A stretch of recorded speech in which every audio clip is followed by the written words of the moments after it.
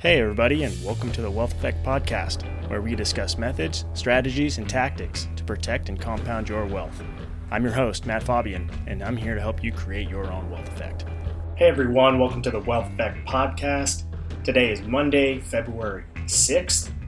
We are talking about how layoffs and falling consumer spending affect the broader macro economy. Layoff announcements are ramping up as companies adjust to slower sales and profitability.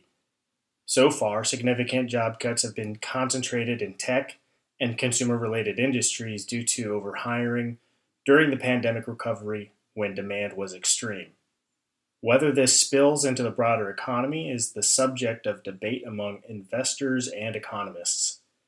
With markets already expecting a mild recession in 2023, how should long-term investors maintain perspective on this topic over the next year? Undoubtedly, the economy has slowed from the rapid post-pandemic pace that fueled overexpansion by companies and arguably overconfidence. Recent GDP data show that the economy grew 2.1% in 2022 compared to 5.9% the year before. From a macroeconomic perspective, this results from the usual culprits that have dampened the mood of consumers and businesses, namely inflation and Fed rate hikes. This has hit the category of residential fixed investment especially hard as the housing market adjusts to higher interest rates. Similarly, consumer spending slowed at the end of last year with retail sales figures declining 1.1% in December. And personal consumption expenditures, which are adjusted for inflation, falling 0.1% in November and 0.2% in December.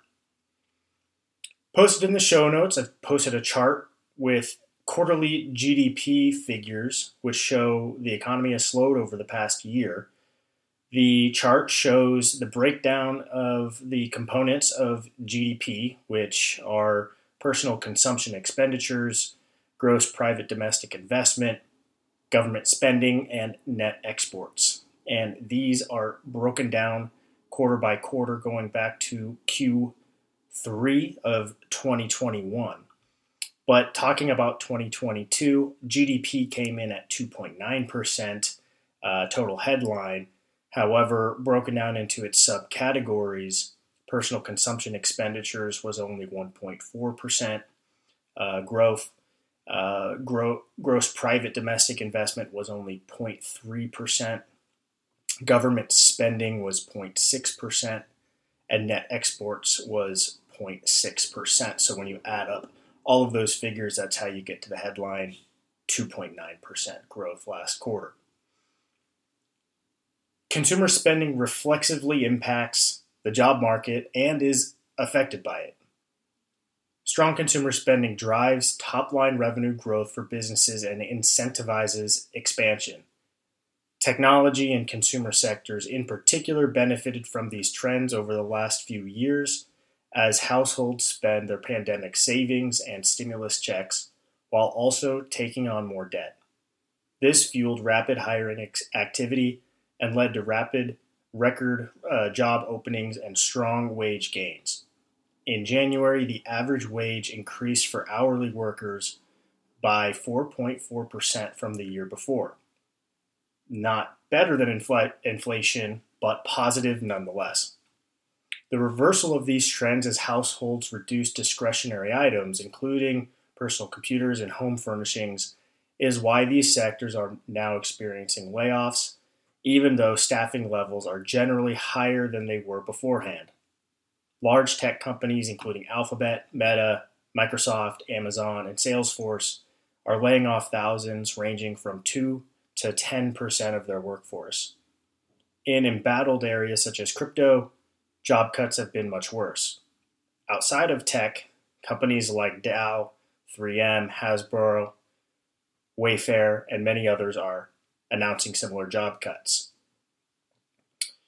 Also posted in the show notes is a chart of job gains by sector since 2020, broken out by S&P 500 sector categories, We have total non-farm payrolls over this time frame, basically the jobs number of a positive 2% growth since 2020. Leading the pack has been information technology at positive 7.3%, and at the low end of the totem pole has been leisure and hospitality at a still negative 2.9% over this time frame since the beginning of 2020. So you can see information technology, also professional and business services grew 6.9% over this time frame. So a lot higher than the average of 2%. They've overexpanded arguably over this time frame, and so that is really where a lot of these cuts are coming from.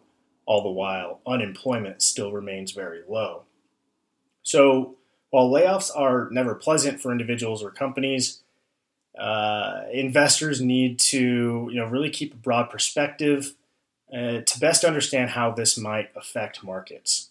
Whether these layoffs have a domino effect on the rest of the economy depends on whether they are only the result of overhiring in specific industries and sectors, or due to broader economic trends such as slowing growth and the Fed's battle against inflation.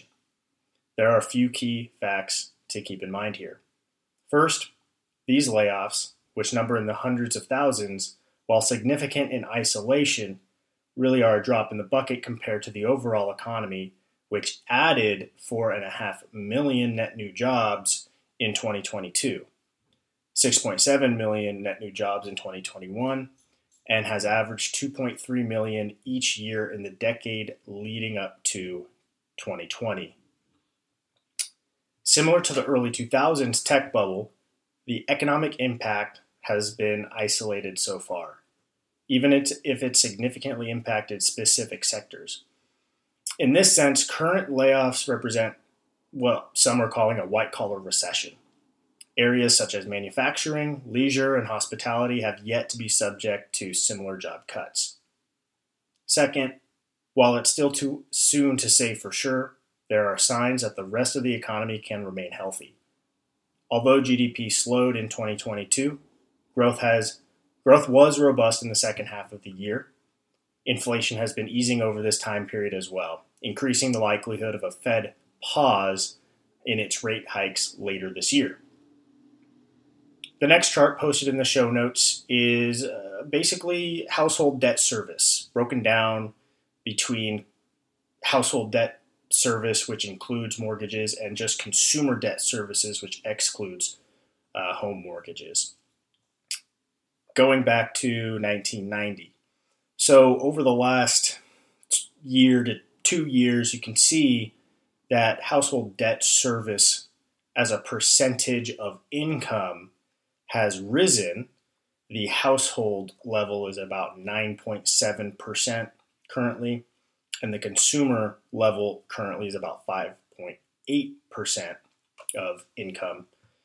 Those are coming off of the recent lows, which was, closer to around 5%, sub 5% on consumer debt, and sub 9% on the household debt level. These are still historically low, and when compared to, say, the mid-2000s in the run-up to 2008, the service levels as a percentage of income are much lower. So consumer confidence has suffered due to these high prices and due to the rising debt service cost. Whether this continues will depend mainly on these debt loads many households face amid higher mortgage rates and signs that delinquencies may be rising in areas such as auto and personal loans. Still, household debt service levels are nowhere near they were in 2008 leading up to the financial crisis. Ultimately, recessions and layoffs are a natural part of the economic cycle. These are times when workers, especially those with advanced training and highly specialized skills, are reallocated to where they are most valued. Specifically, areas like tech that may have overexpanded in recent years will continue to see workers change companies and even industries, eventually reaching a new equilibrium, just as it has across history. This sets the stage for future growth. The bottom line: While layoffs are challenging for individuals and investors, should maintain balance as the effects of overexpansion within sectors and higher interest rates across the economy play out. History shows that these periods often set the stage for future business cycles. Thanks everybody for tuning into this episode of the Wealth Effect Podcast. Hope you're all doing well out there, and happy wealth generation. Investment advisory services are offered through Fabian Wealth Management, a registered investment advisor authorized to do business in states where registered or otherwise exempt from registration. Nothing discussed during the show should be viewed as investment advice. Everything discussed is generic, non-specific, non-tailored information. If you have questions pertaining to your specific situation, please reach out to us at info@fabianwm.com or call us at 925-322-2450.